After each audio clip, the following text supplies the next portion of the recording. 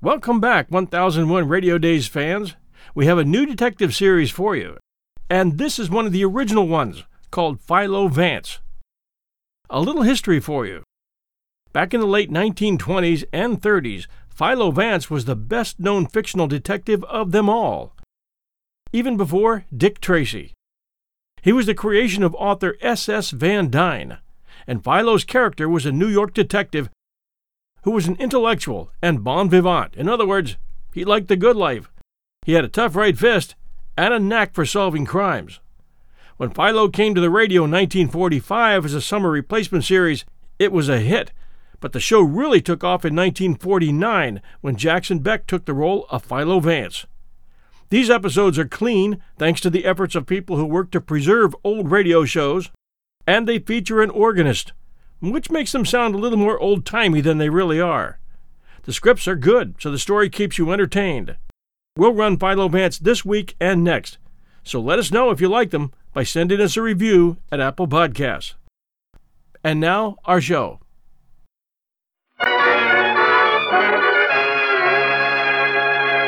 The makers of Raleigh cigarettes present John Emery, star of the Broadway success Angel Street, as PHILO VANCE in S.S. Van Dyne's murder mystery, The Case of the Cellini Cup.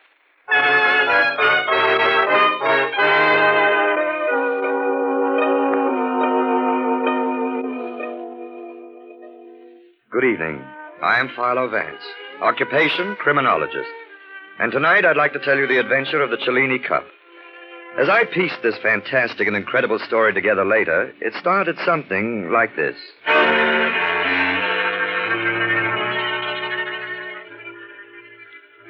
In the East 70s of New York City, deep in the gloomy shadow of the 3rd Avenue L, is a dingy little second-hand store called the Old World Curio Shop.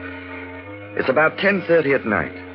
The front of the store is filled with the usual miscellaneous rubbish, but in the back there's a good workshop. There's a light on there. The man is hunched over a workbench repairing the enamel on, of all things, a cloisonne elephant. This man is Paul Getman, about 43, rather heavy-set, oily complexion, little pig eye, smug and self-satisfied, but a clever workman.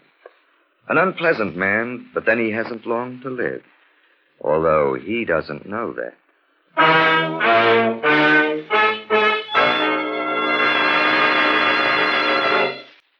There's a discreet knock on the door at the front of the shop. Oh. He gets up and walks through the store to the door.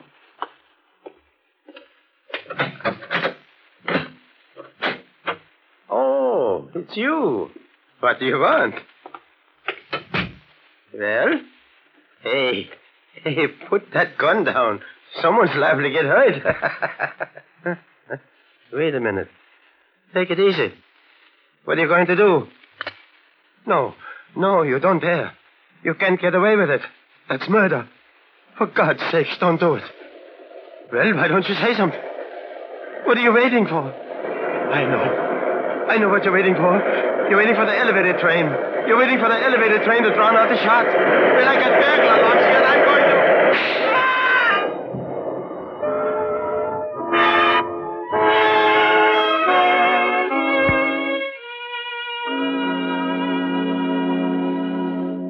And now, here is PHILO VANCE to tell you the story of the Cellini Cup. Thank you, Mr. Shirley. Well, to explain how I got involved in this, John F.X. Markham, the district attorney, is an old friend of mine, and bright and early the morning after Getman was murdered, much too bright and much too early, Markham came over to my apartment and dragged me over to the Old World Curio Shop to view the mortal remains of Paul Getman. Sergeant Heath of the Homicide Squad met us at the door, a businesslike frown on his broad, pugnacious features, and gestured toward the body. Well, here he is, shot through the heart. Doc Baker examined the body and pulled a .32 slug out of him. I would have bet my shirt it was a .45. Made a big hole going in. So it did, Sergeant. Well, signs of a struggle. Who found the body, Sergeant? The patrolman on the beat. The burglar alarm went off and he came running. Looks like Getman set it off himself. There's a button right here on the counter, and we found Getman's thumbprint on it. Look at this, Markham. What's that, Vance? This utterly atrocious tie Getman was wearing. Imagine the embarrassment of being caught dead wearing a purple horror like this. I thought it was kind of snappy. Sergeant, you distress me.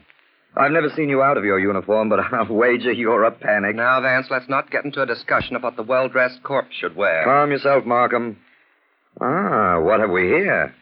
A little circular bit of charred cloth. Must be a clue, eh, Sergeant? I already seen it. I figured whoever came in here to bump Getman off hid the gun under something. Maybe a handkerchief. And when he fired, this piece of cloth was blown off. Figured that out myself. Not bad, huh? Sergeant, you've been going to night school. Suppose you tell us what you found out about the late Mr. Getman. Okay, he was in his early 40s. He owned this shop. He did repair work on fancy art objects for the museum and art dealers, and he was pretty good at it, I guess. He had a little apartment at the Windsor Arms, and that's about all. Hey, looks like a customer at the door. That's his second today. Markham, isn't that George Henry Howard? Yes, it is. The art collector? Yes, but there's more of the collector than the artist in him. Before the war, he traveled over Europe sweeping up statues, porcelains, tapestries, and so on like a vacuum cleaner. Between George Henry Howard and William Randolph Hearst, the museums on the continent were left looking a trifle seedy. Let him in, Sergeant. Okay. Well. Mr. Vance, isn't it? How are you, Mr. Howard? Fine. Never better, thanks. Mr. Markham, our district attorney and champion of justice. Oh, how do you do, Mr. Markham? And Sergeant Heath. How are you? How do you do? Is Mr. Getman here? Yes, but he's not speaking to anyone. He was murdered last night, Mr. Howard. Murdered? Really? Oh, definitely. Well, that's too bad from my standpoint as well as his. I wanted to buy a group of items in here. Will his death interfere with selling them? Well, that would depend on whether there were any heirs and so on. Oh, yes, of course. Well, there seems to be a few pieces of some value in this case. Let's see, there's the triptych, the cloisonne vase, a copy of the Cellini cup, this beautiful German horizontal clock with hunting scenes in relief, circa 1600, I'd say. And quite right you are, Mr. Vance. By the way, Mr. Markham, I'd like to put a deposit of, say, $4,000 on the contents of this case just to ensure my getting it. I'd top any bid by $250. Could I do that? Well, we'll have to take that up after the investigation is concluded. All right, fine, Mr. Markham. Thank you very much. If I can be of any help. Thank you. But all right. Goodbye. Goodbye, Mr. Vance. Goodbye, Mr. Howard. Bye. $4,000 for that stuff? I could do better at the 5 and dime. Yeah, worth about $2,000. Oh, Sergeant, you mentioned another customer. Oh, yeah, before you got here. A man by the name of Hans Hendricks. An art dealer, he told me. Oh, yes, the Hans Hendricks Galleries on 57th Street. Anyway, he came to pick up an art object Getman was repairing for him. He had a receipt for it, so I let him in to make sure it was here. But I didn't let him take it. Oh, I'll answer it. Maybe my office. Well, what do you think of this, Sergeant? Oh, I got a theory. When there ain't no clues, I always say what the French say. Cherchez femme. Cherchez femme. Cherchez femme, eh? Yeah, in French, it means look for the dame. Oh, thank you for the translation, Sergeant. That's okay. That was the office, Vance. Swacker tells me they got the license number of a car that was seen here last night. Well, now we've got something concrete to work on. I have nothing very exciting to do this afternoon. Suppose I take this gentleman and scholar, the incredible Sergeant Heath, and the two of us will trace that license number to its lair.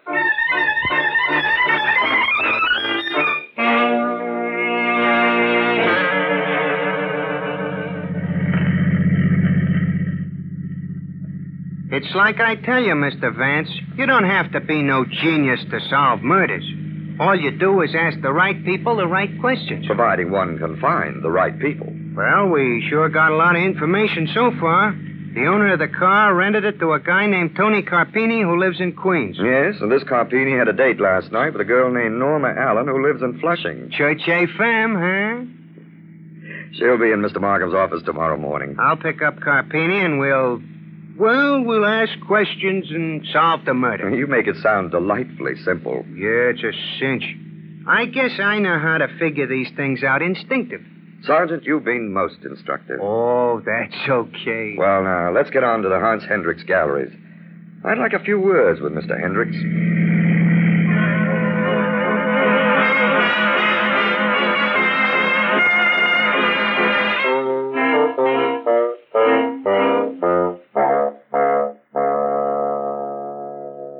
Please sit down, Mr. Vance. Sergeant Heath. Thanks. Now then, I'm at your service. Well, Mr. Hendricks, I'm looking for one of your messengers in connection with the Getman murder. A guy called Tony Carpini. Ah, so. Unfortunately, he is no longer in my employ. You mean you fired him? Yes, this morning. So you are looking for Tony, eh? I'm glad I got rid of him. If I'm not too inquisitive, Mr. Hendricks, why did you dismiss him? I did not trust the man. And, of course, you had excellent reasons for not trusting him? He had quite a temper. Just lately, he was very surly. Not a man to trust with a gun. A gun? Did he carry a gun? My messengers often deliver valuable pieces. I believe I saw in the papers that the bullet was a .32. Yeah, that's right. You may be interested to know that Tony's gun was a .32. I have it here in my desk. Well, right in your desk. Now, that's convenient, Mr. Hendricks. He turned it in when I discharged him. Yeah, there you are, Sergeant. Thanks. I'll just take this along. Where did Tony keep the gun? After work, I mean. In his locker with his uniform. I presume he had a key to the delivery entrance? And he could get in at night if he wanted to? Easily. Uh-huh. Well, thanks, Mr. Hendricks. Oh, say, before I go, my wife wants an extra chair for the living room, and I noticed that one by the door as we came in. The sergeant sat in it, bounced in it, slumped in it, and finally decided he and the chair were soulmates. It's that carved chair with a needlepoint upholstery. Of course, I know the chair. How much are you asking for it? It is priced at $575, I believe. Holy cow, I can get the same thing at Ludwig Bauman's for $31.75. Well, thanks again. Not at all. Goodbye, gentlemen. Goodbye. All right. Now we're really getting somewhere. And without none of that fancy psychology of yours either, Mr. Vance. That guy Hendricks was pretty helpful. Wasn't he, though? Almost too helpful.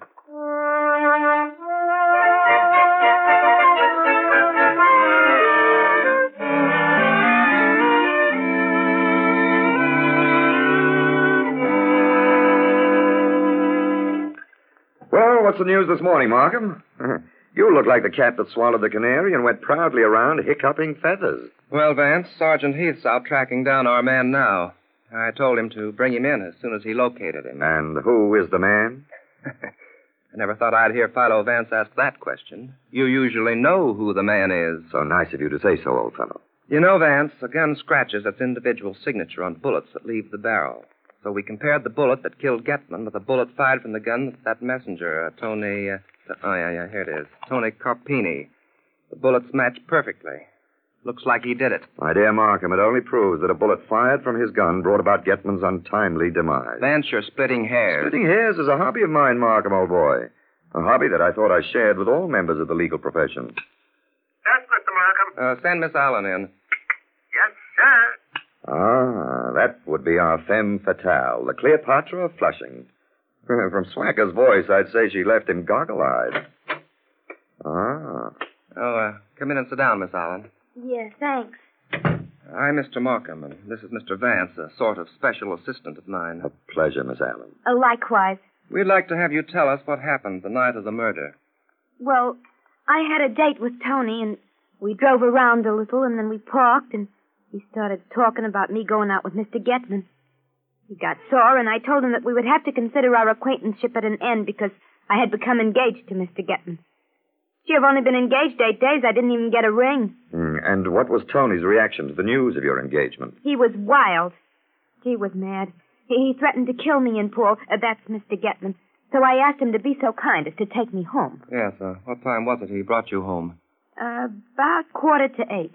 Oh, he did it all right, Mr. Markham. Oh, thank you very much, Miss Allen. And now... Just a moment, Markham. Miss Allen, how long have you been, dating Mr. Getman? Oh, about 4 months, I guess. I met him when Tony had to deliver something to his shop to be repaired after hours, and he took me along. Paul fell in love with me at first sight. I'm considered very attractive by men. Well, obviously. And you liked Mr. Getman very much, I presume. Oh, indeed. Indeed, yes. I've always wished to travel, and he was going to take me to South America after the duration of the duration. Paul knew lots of important people, too, if you know what I mean. I'm afraid I don't. Well, like Mr. Howard, the art collector. Paul took me to one of Mr. Howard's cocktail parties. Gee, it was swell. Nobody was there who wasn't somebody. Vance, don't you Just be think... patient a moment, Markham. I even talked with Mr. Howard himself in person. Oh, he was swell. And he showed me some of his collection. You know, etchings and things. When I told him Tony worked for Mr. Hendricks, and I knew all about art from what Tony had told me. I see. And you and Mr. Howard got along very well together? Oh, sure. I told him all about Tony and I and Paul, and he laughed and laughed. I was a big hit at that party. Gee, I guess I'll never get to travel after what Tony done. Oh, I imagine another man will come along and be blinded by your charms, Miss Allen. Yeah, I suppose so, but maybe he won't be no gentleman like Mr. Getman. Hey, will you stop shoving me around? Tony. Here's Carpini, Mr. Markham. He was out on the town last night, but I grabbed him when he came back to his room. Had his bags packed and was all ready to skip town. Tony, what did you do it for? What did you do it for? You spoiled everything. I didn't kill him. You did, too. You said you were going to. Shut up, will you? I hate you. I'll never give you another date. Will you shut up? I tell you, I didn't kill him. I didn't have nothing to do with it. You did, too. You're a murderer. That's what you are, a murderer. Oh, he hit me. Cut it out, Carpini. Let go of me. It's her own fault. She started it. Take him away, Sergeant. Okay, Mr. Markham. I guess he's a man, all right. What'd I tell you, Mr. Vance? Church femme? Church femme? Come on, Carpini. Oh, nuts. Here, use my handkerchief, Miss Allen. Oh, gee, thanks. You're awfully nice to me. Not I, Miss Allen. Some other gentleman. Well, Vance, are you convinced now? Not entirely, Markham. So I think I'll trot along and see if I can comb a little information from George Henry Howard. Are you going now? Yes, Miss Allen, but before I depart, I think you may be interested to know that Mr. Markham is a bachelor and a very eligible gentleman. Confidentially, he's fascinated by you. No kidding. Why, Mr. Markham. Vance, what's the idea? Bye-bye, Markham.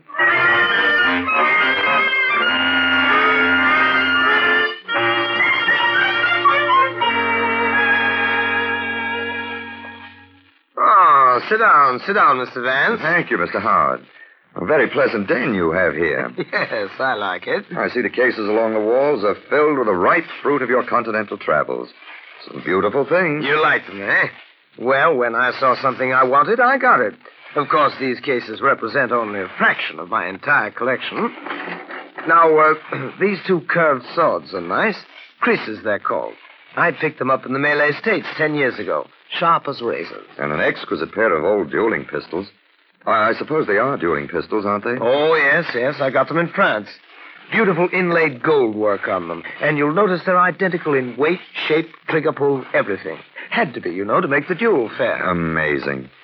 And I suppose these little cloth patches are for cleaning the guns. That's right. That's quite right. Well, what have we here in this case?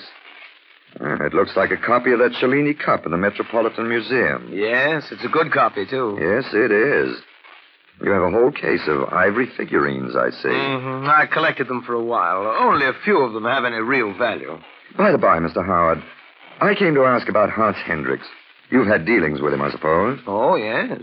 You see, Getman's murder is pretty well pinned on one of Hendricks' messengers. It was his gun. Please don't repeat this, but it occurred to me that Hendricks also might have access to that gun. Oh, I see. Do you happen to know whether Hendricks and Getman got along all right together? Well, as far as I know. Of course, Hans is a shrewd Dutchman, and he's an art dealer, too. I gather your opinion of the integrity of art dealers is not too frightfully high. You never can tell, Mr. Vance. You never can tell. Well, thank you, Mr. Howard. You've been most helpful.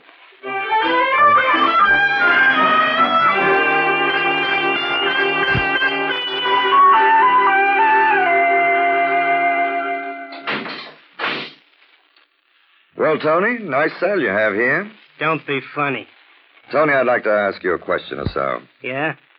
You trying to help me? Yes. What's your angle? Well, Tony, I'm of the opinion that jail is an unhealthy place to be. If you answer a few questions, I may be able to help get you out. Okay. What have I got to lose? Did Mr. Hendricks know about your trouble with Miss Allen and Getman? If he did, I didn't tell him. He might have found out from Getman, though. That's right, too. Did Mr. Hendricks ever give you anything to deliver to Mr. Howard? Yeah, a couple of times. And that Mr. Howard is a right guy. And how did you come to that conclusion? Well, you see, I delivered a vase about a week ago, and there was a party going on. Mr. Howard was pretty tight, and he spilled 2 drinks he was holding all over me. Oh, Mr. Vance. Just a moment, Sergeant. Go ahead, Tony. Well, he took my clothes and gave me one of his silk bathrobes to wear and had my clothes dried while I sat in a room.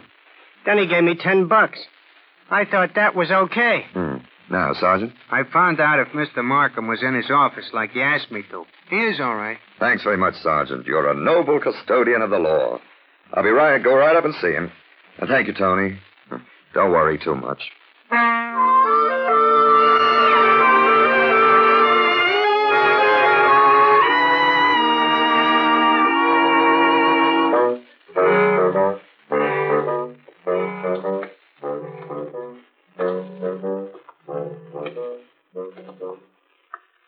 Vance, for heaven's sakes, what did you bring me here to the museum for? Stop fretting, Markham.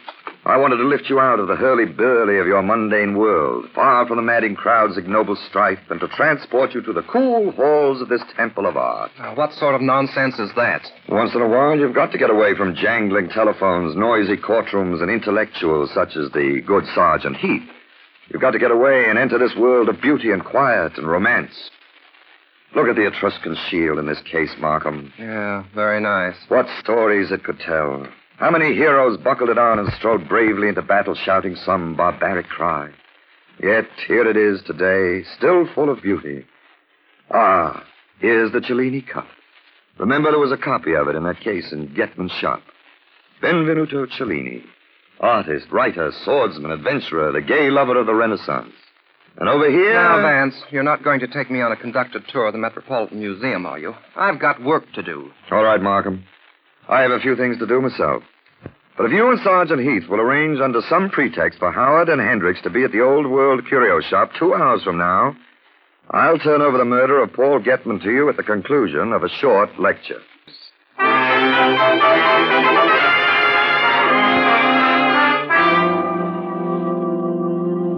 And now here's Philo Vance. Well, Howard and Hendricks put in their appearance at the Old World Curio Shop on the dot of 8 with Markham and Sergeant Heath. Howard was his usual jovial self, but Hendricks was quiet, and it seemed to me a little suspicious. I had chairs arranged around a table, and seated Howard and Hendricks with their backs to the showcases. Markham tossed the conversational ball right into my lap. Mr. Vance will explain this meeting to you, gentlemen. Yes. Well, you both have something you want to get out of this shop, and knowing how complicated the legal machinery that Mr. Markham so valiantly protects is, I persuaded him to settle the whole thing tonight and save both of you the inconvenience of waiting for Getman's fares to be settled.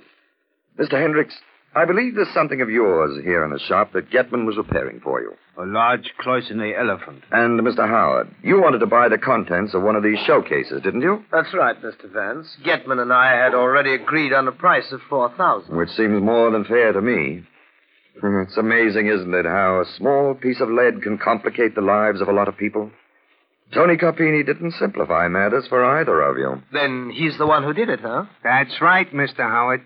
Church femme. I didn't know I had a man like that working for me. Funny, I always thought he was a nice boy. Well, I don't agree with Sergeant Heath's cherche femme theory, as he calls it.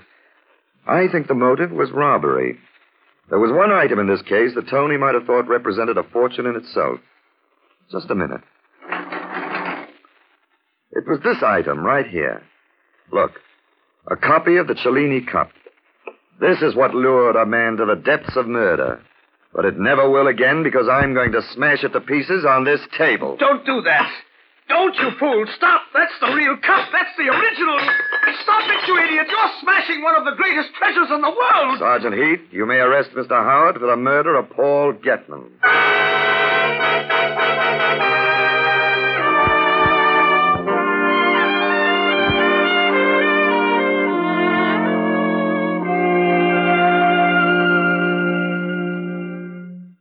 Well, Markham, the Admirable Curry has just informed me that he will serve dinner in 3 minutes. Vance, you irritating so-and-so. Sit down and tell me how you knew Howard murdered Getman.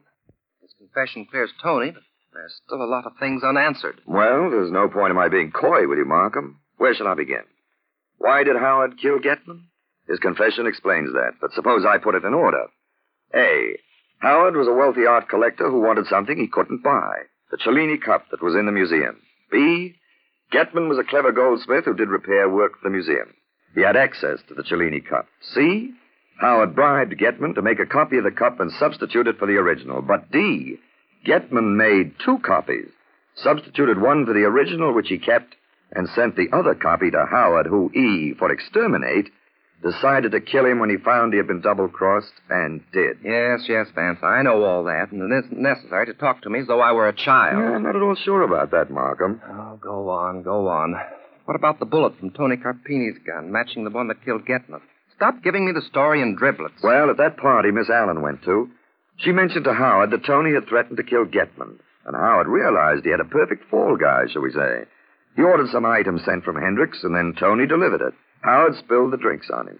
With the pretext of drying his clothes, Howard got hold of the gun, took it to the basement, fired several shots into something that wouldn't destroy the markings on the bullets, then cleaned the gun and replaced the empty shells. Yes, but how did he shoot Getman with that bullet? Oh, very simple. Howard owned a pair of muzzle-loading dueling pistols, and he loaded one of them with the bullet from the gun. Remember that charred piece of cloth that was near the body? Yes. That was used to tamp the powder down. And remember Sergeant Heath remarked about the hole the bullet made? That it was large, and he'd guessed the bullet was a .45? Well, the .32 bullet was a little small for the gun, and it wasn't going straight when it hit Getman. Howard was an ingenious devil, wasn't he? Come, Markham, don't give him all the applause. Save a little for me. All right, you too are an ingenious devil. But what made you suspect Howard? A number of things. First, my suspicions were aroused when he offered twice as much for the contents of that case containing the Cellini cup as they were worth. Then it seemed strange that a man of Howard's position would invite Getman and his lady love to one of his parties. Of course, though, they were partners in crime. Yes, that seemed odd to me, too. It bothered me, and I dropped in to chat with Howard about it. Saw the dueling pistols and the little cloth patches, and also discovered to my surprise that he already had a copy of the Cellini cup. Why should he want another? So you took another look at the one in Getman's shop, found it was the original, and dragged me over to the museum where you saw a copy in place of the original. Excellent. An astounding piece of deduction, Markham. I exchanged the cups with the full cooperation of 2 dazed directors of the museum, then pulled the psychological rabbit out of my hat. But why did you have me bring Hendricks over here to the shop, too? Well, there was a possibility that Getman might have gone to Hendricks with the cup, hoping to sell it to him and get some money in addition to what Howard had already given him. Who knows? Perhaps he did. And Hendricks had access to Tony's gun. But I was sure that a man who was willing to risk his life and reputation for that cup couldn't sit quietly and see it smashed in front of his eyes. Vance, you're an amazing person. I'm also hungry. Come, Markham. I see Curry signaling that dinner is served. I hope the chicken tetrazzini is good. Catching a murderer has given me quite an appetite.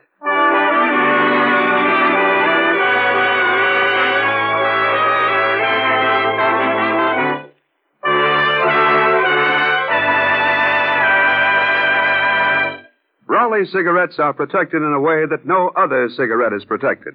Raleigh's live in a new house, a revolutionary new package that keeps them factory fresh. Raleigh's special package provides up to 400% greater protection than the package on all other leading brands against loss of freshness, loss of flavor. Why not smoke the cigarette you know is fresh? Raleigh's, America's freshest cigarette.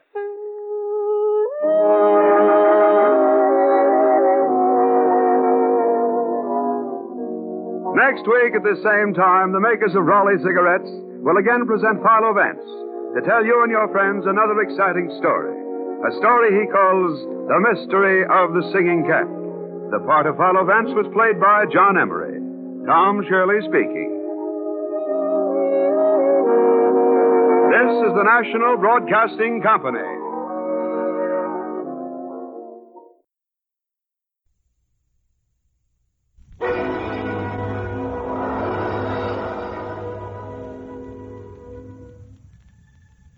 When a man is wealthy, a widower without children, it's possible for some dishonest...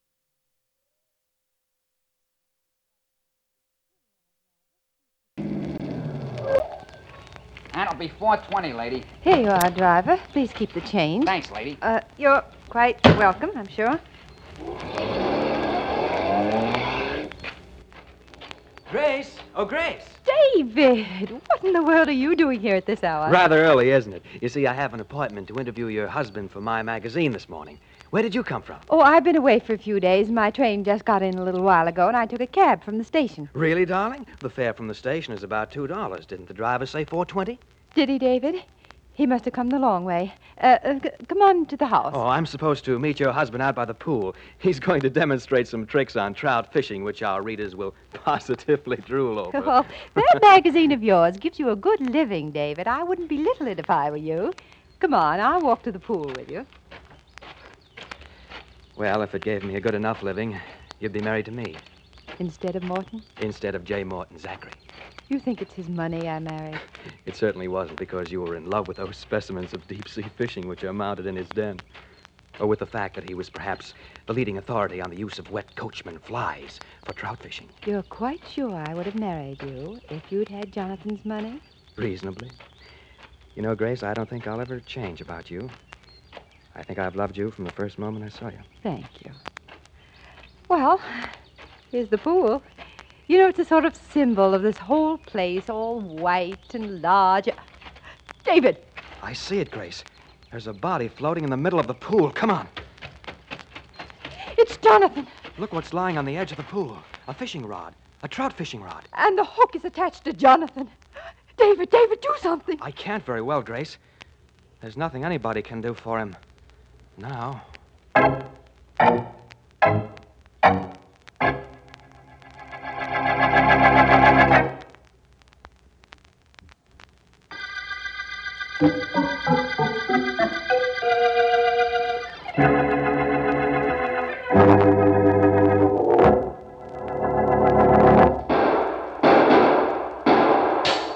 Did you get him, Chief? Did you? I don't think so. Maybe winged him, but he got away through that window. Casey'll pick him up downstairs. I put him under the fire escape. If I remember Casey, it's more likely the killer got him. Well, Morrison, we almost had our hands on him. Almost caught the phantom killer. Let's go downstairs and either grab our killer or revive Casey. Pretty corny, isn't it, Vance? I don't know, Ellen. Plays like this are relaxing. That they are. They practically put me to sleep. Oh, Vance, look, that usher seems to be looking for somebody, and you left word at the box office where you'd be sitting. Boy, are you looking for PHILO, Vance? Yes, sir. There's an important phone call in the office. It's District Attorney Markham. Markham? Ellen, will you excuse me a moment, please? A moment? I might as well say goodnight right now. If it's Markham, it's a murder. And if it's a murder, I know I won't see you until morning.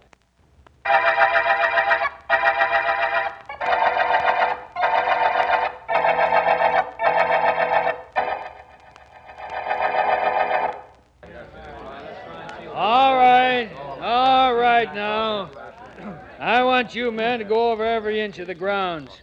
Somebody got in here early this morning and murdered Mr. Zachary and left some kind of a clue before he scrammed. Okay, now go out and find something for me. Rather excellent performance, Sergeant Heath. Resourceful homicide detective orders his men to bring him a clue. What do you expect they'll find? Nothing, D.A. Absolutely nothing. But I can't have him hanging around here at the pool either, can I? Oh, hello, Vance. Hello, Sergeant. District Attorney Markham and I just had a look at the late J. Morton Zachary. Pretty ugly knife he had in his chest. Any knife in any chest ain't pretty, Vance. Well, all I know so far is his wife and that magazine editor, David Douglas, found him. What about that fishing rod that was on the edge of the pool with the hook in Zachary's clothing? Yes, please, Heath, something about that. A prominent fisherman found dead in a pool with a rod and reel as accessories before the fact. Rod, reel, and hook, complete with coachman fly as bait. Intriguing. I don't know about it being intriguing. All I know is I'm working on my day off. Well, the hook was attached to him, all right, and the rod lying on the edge of the pool. Why, I don't know. Or who killed him, I don't know. Glad you came, Vance. Certainly, Markham. I admire mystery plays. Ellen and I were seeing one when you phoned me. But I'm more partial to unusual real-life murder cases. No, I gotta go to work. Hey, Morgan. Yeah? Get in that overgrown bathhouse and see what you can find. These articles on the ground here, the ones in the sergeant's handkerchief. I imagine they were found on the dead man. So I understand. A handkerchief, wallet with nothing unusual in it, and these keys. Oh, funny thing about these keys, Vance. Wonderful example of colonial architecture, Markham. The house, I mean, and beautifully kept grounds. Vance, I was saying there's a funny thing about these keys. Yes, I know. One of them doesn't open any lock belonging to Zachary. Do you know there's a definite resemblance between colonial Now, wait a and minute, Southern... Vance. How could you possibly know that about that key? It's true, isn't it? Yes, it is true. Heath tried every one of them. Each one is for some different door or Zachary's office or car. But that shiny one in the middle, that's the one that opens nothing. Only how did you know? Because it's the shiny one, Markham. Either it's a new key to an old lock, or it fits some door that was just constructed. Neither of which is very likely. Or it doesn't belong to any of Zachary's locks. Where's Mrs. Zachary, Markham? In the house. Sergeant Heath asked her to hold herself available for questioning. He wasn't thinking of my questioning, I don't suppose, but I'm grateful just the same. If you don't mind, Markham, I think I'll join the lady.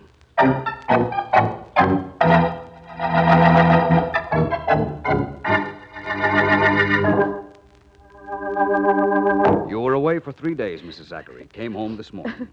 Took a cab from the station, found Mr. Douglas here on your arrival, and the two of you discovered your husband's body? Yes. Yes, Mr. Vance. How long had Mr. Douglas been here? I don't know. He said he'd just arrived. Then it's possible that he might have killed your husband. Oh, no. Not David. He couldn't do anything so brutal. Oh, it's David, is it? Know him pretty well, Mrs. Zachary? Yes. Yes, I know him quite well.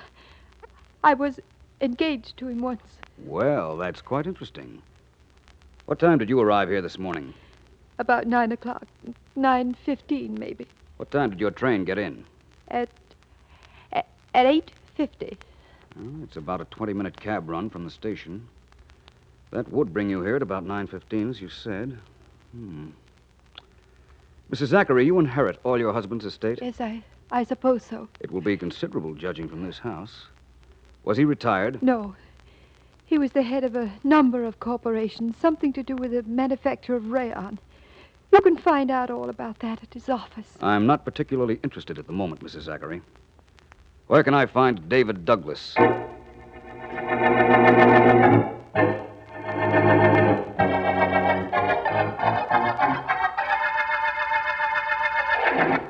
If you've come to arrest me, Vance, arrest me. Only don't just sit there staring at me. I'm not a police officer, Mr. Douglas. All I want to know is, did you kill Zachary? No, I didn't kill him. I told you I'd just driven up to his house a moment before Mrs. Zachary arrived.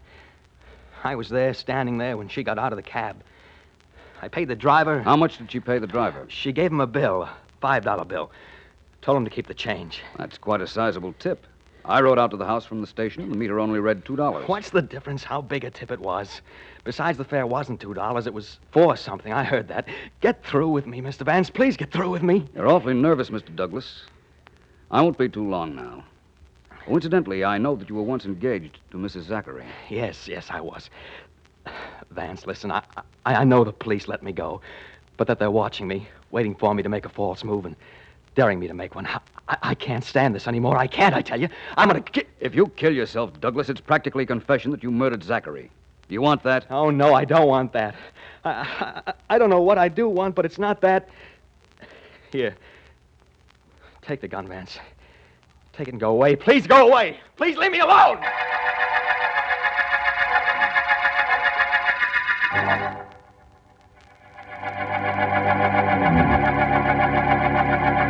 Thank you very much, sir. Goodbye.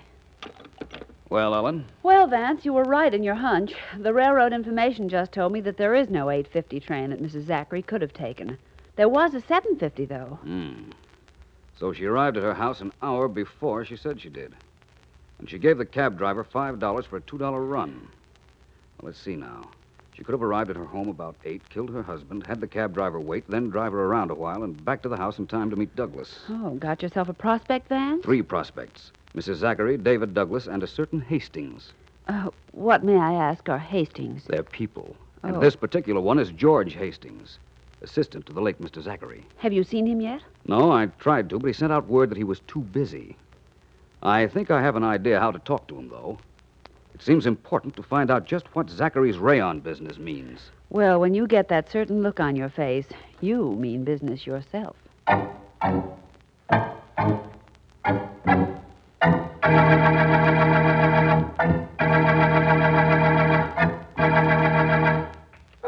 little bit higher, Frankie. Up around the shoulders. That's better. Nothing like a massage to keep you fit, is there? There certainly isn't.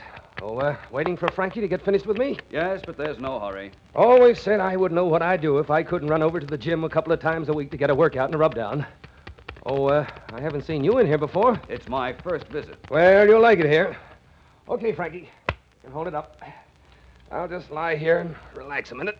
You can think better when your body's in top condition, I've always thought. Oh, you sure can. And I've got to be able to think. Think fast. I'm in Rayon's. Hastings, the name. How do you do, sir? I'm Robert Williams. Rayons, did you say? Right. Read about that fellow named Zachary who was murdered? Mm-hmm. Well, I was his assistant. I'm taking over the firm now. Oh, is that so? Oh, yes, yes. That murder ruined the biggest merger ever attempted. Secret merger. Zachary representing the East and a fellow named William Bartlett the West. Wow. What that would have done to the industry. We'd have monopolized it. Had to keep it secret. Didn't want anyone to know. It doesn't matter now anymore, I gather. Nope. The deal was dead when Mr. Zachary got killed. Really? Mr. Hastings, I'm not Robert Williams, as I said. My name is PHILO VANCE. Oh, I see. I tried to make an appointment with you, but you wouldn't see me. So I followed you here to the gymnasium. You did? What for? To find out what you might know about Mr. Zachary's death. It seems to me that you know a great deal about Mr. Zachary's business. Why shouldn't I know about it? Mr. Zachary never did anything without my help. No, Mr. Hastings? Not even die?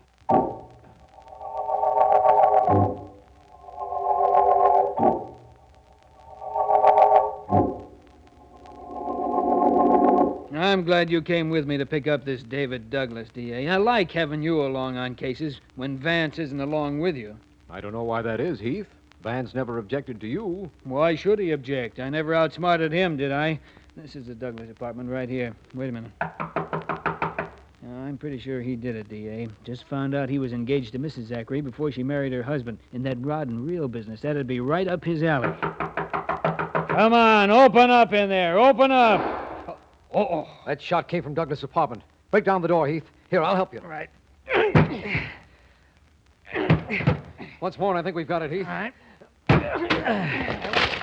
They're in, D.A. Oh, they're a little late. Look at him. Still holding the gun, too. Yeah, look around the apartment, Heath. And while you're at it, you might look around for another suspect who had as good a motive and opportunity to kill Mr. Zachary as the late David Douglas.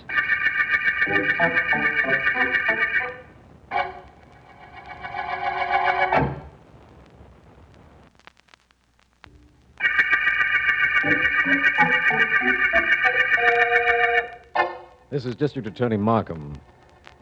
The Coachman murder case opened when millionaire sportsman J. Morton Zachary was found dead in his swimming pool, a fishing knife in his heart, and a rod and reel and hook complete with coachman fly attached to him. PHILO VANCE has been to see both Zachary's widow and a Mr. Hastings, who has taken over the murdered man's business interests, and who told Vance of an impending merger between Zachary and one William Bartlett, whom Zachary had never met. One of our men, Sergeant Heath, has just reported that Mrs. Zachary, who has not been detained by the police, has just had a visitor. This information has led us to... Miss Zachary, I'm sure sorry I never got to know your husband. From what you say, he sure was a grand man. He was. He was, Mr. Bartlett, the finest. It was nice of you to come down, especially since you'd never met either of us. You had to come, ma'am. Was going to be your husband's partner. I beg your pardon. Oh, shucks, ma'am. Nobody knew about it except him and me. We was going to have our first meeting up at my place, a meeting set up for today, and get real organized. Sure was a shame. Well, now, ma'am, if there's anything I can do... This is terribly rude of me, I know, but may I please come in? Mr. Vance. I apologize deeply for this intrusion. I did knock on the door, but nobody answered, and the door was open. Mr. Vance, this is Mr. Bartlett. How do you do? Hi, son. Glad to meet you. I wished it was under different conditions, but I'm glad to meet you. I was just going in case you got something to talk to Miss Zachary private-like. I'd like to talk to you, if you don't mind, Mr. Bartlett. Me, son? About what? About that merger you and Mr. Zachary were planning. Well, how'd you hear about that? I didn't even know about it until just now, Mr. Vance. A private investigator makes it his business to find out things that people in general don't know. In this case, it wasn't very difficult. Well, son, what do you want to know about the merger? Oh, I guess just why you were merging and some of the details. Well, why? Because we've been cutting each other's throats, Zachary and me, for years. One way to stop being competitors was to become partners.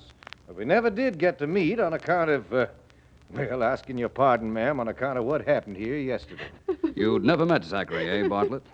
I wanted to be sure of that. Nope, never. And now I'll be going. Please call on me, Miss Zachary, if there's anything I can do for you. Thank you very much. Bye, Mr. Vance. Nice to have made your acquaintance. Thank you, Mr. Bartlett. It was nice meeting you.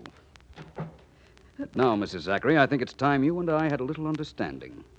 According to what I've found out, you arrived here yesterday morning a little after 8 o'clock, not 9:15, as you said. You found that out? Yes. I also found the cab driver who took you out here from the station. He said he drove you here twice. Once about 8, then he waited for you, drove you around a while, and then back, at which time you met Dave Douglas here. Well, I want to know why the double cab trip, and why you told me your train arrived at 8:50. very well. I told you that because I didn't want to be suspected. I did get here earlier.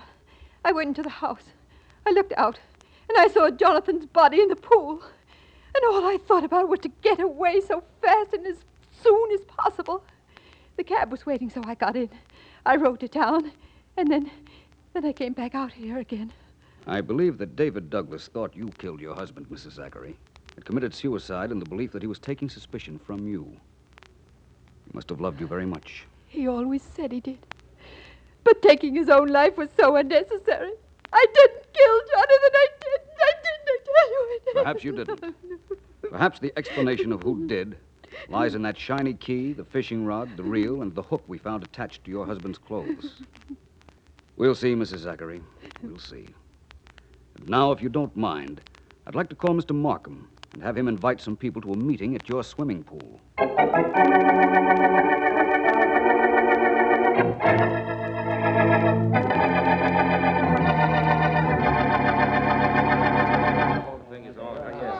Please, everyone, may I have your attention? Want me to keep him quiet, Vance? No, Sergeant Heath, thank you just the same. Now, we are in what I imagine was a combination bathing cabin and trophy room. Is that what it was used for, Mrs. Zachary? Yes, Mr. Vance, that's right. All of you can see that there is fishing equipment, mounted fish, and fishing knives in this room. And that one of the fishing knives is missing from the box on my right. That is the state's Exhibit A. It's the knife that killed Mr. Zachary. Vance, must you go into all the terrible details? I'm sorry, Mr. Hastings. Now, you'll notice that there's a door leading from this cabin to the pool. It's only a few short steps. Mr. Vance, I sort of wish you'd stop wasting time and get down to cases. I will, Mr. Bartlett, all in good time. Now, it is my theory that Mr. Zachary and his murderer met out here early on the morning of the murder. There was a quarrel, and in the heat of anger, the murderer seized a knife from this box and stabbed Mr. Zachary. Stop that, Mr. Vance, stop it. Vance, stop. Mrs. Zachary is fainting. Somebody run into the kitchen and get a glass of water for Miss Zachary. Thanks. The kitchen's right in there. Thanks very much, Mr. Bartlett, but it won't be necessary. Thank you just the same. I apologize again to you, Mrs. Zachary. I'm sorry, but I must continue. The murderer stabbed Zachary. He staggered back, as I'm doing now, and through this door. Well, please follow me, all of you. Yes, we will. That's fine. Thank you. Zachary staggered through this door, teetered a moment at the edge of the pool, like this, and then fell in. Vance! Vance! Look at him. He's floating face down out to the center of the pool. Vance! I'm all right, Ellen. Don't worry. Oh, dear. Give me a hand, will you, Markham? Right here, old boy. Thanks. Oh. What in the world did you do that for, Vance? Because I already know who killed Jonathan Zachary. And now I know the reason for that fishing rod and reel. You can go now, everybody. Thank you for coming here.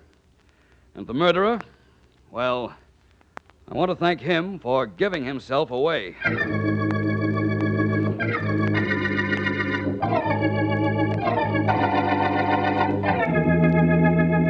Well, Vance, we're here. You said to drive you here, and I did. Now tell me what this place is. It's the place, Sergeant Heath, that's going to give me the proof of who murdered Mr. Zachary.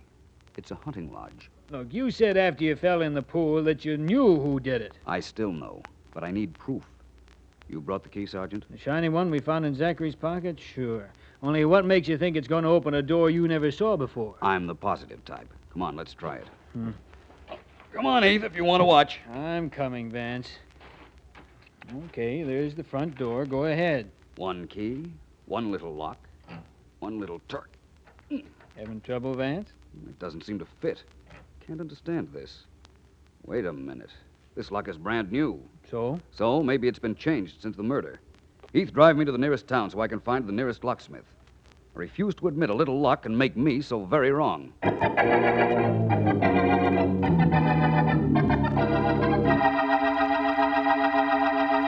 Yes, sir. He did put a new lock on that front door. Did it yesterday. Why'd you want to know? Why? Well, I can't tell you, but I can tell you this, that I am completely indebted to you. Please accept this $5.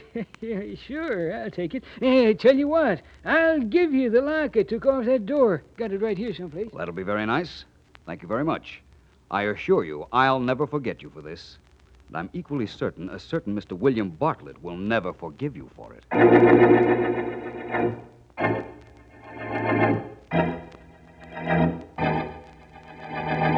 Now, look, Bartlett, it's 4 hours since we've held you here at headquarters. We've told you how we know you killed Zachary. Now, you tell us why you did it.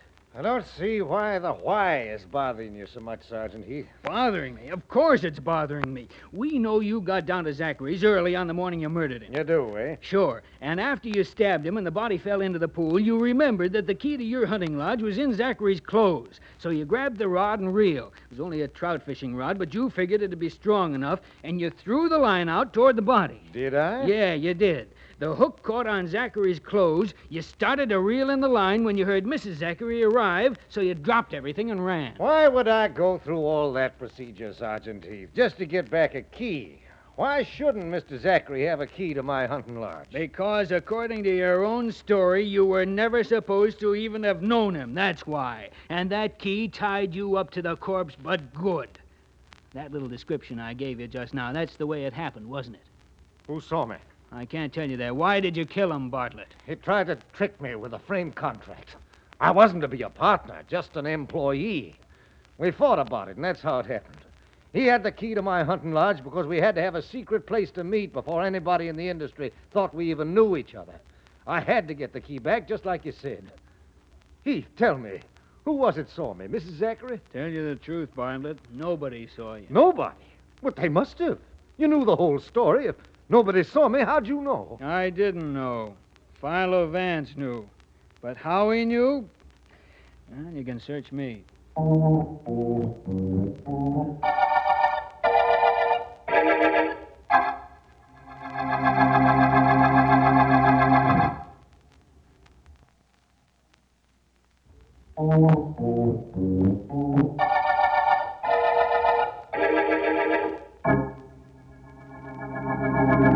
Vance, please, can we play 20 questions? Do you need 20, Ellen? I'm not sure yet. Let me start with 1.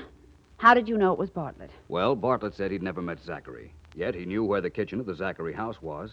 Remember his telling Heath where to get a glass of water when Mrs. Zachary almost fainted? Yes, but did that prove that he murdered her husband? No, but it made it obvious that he and the murdered man had been meeting here.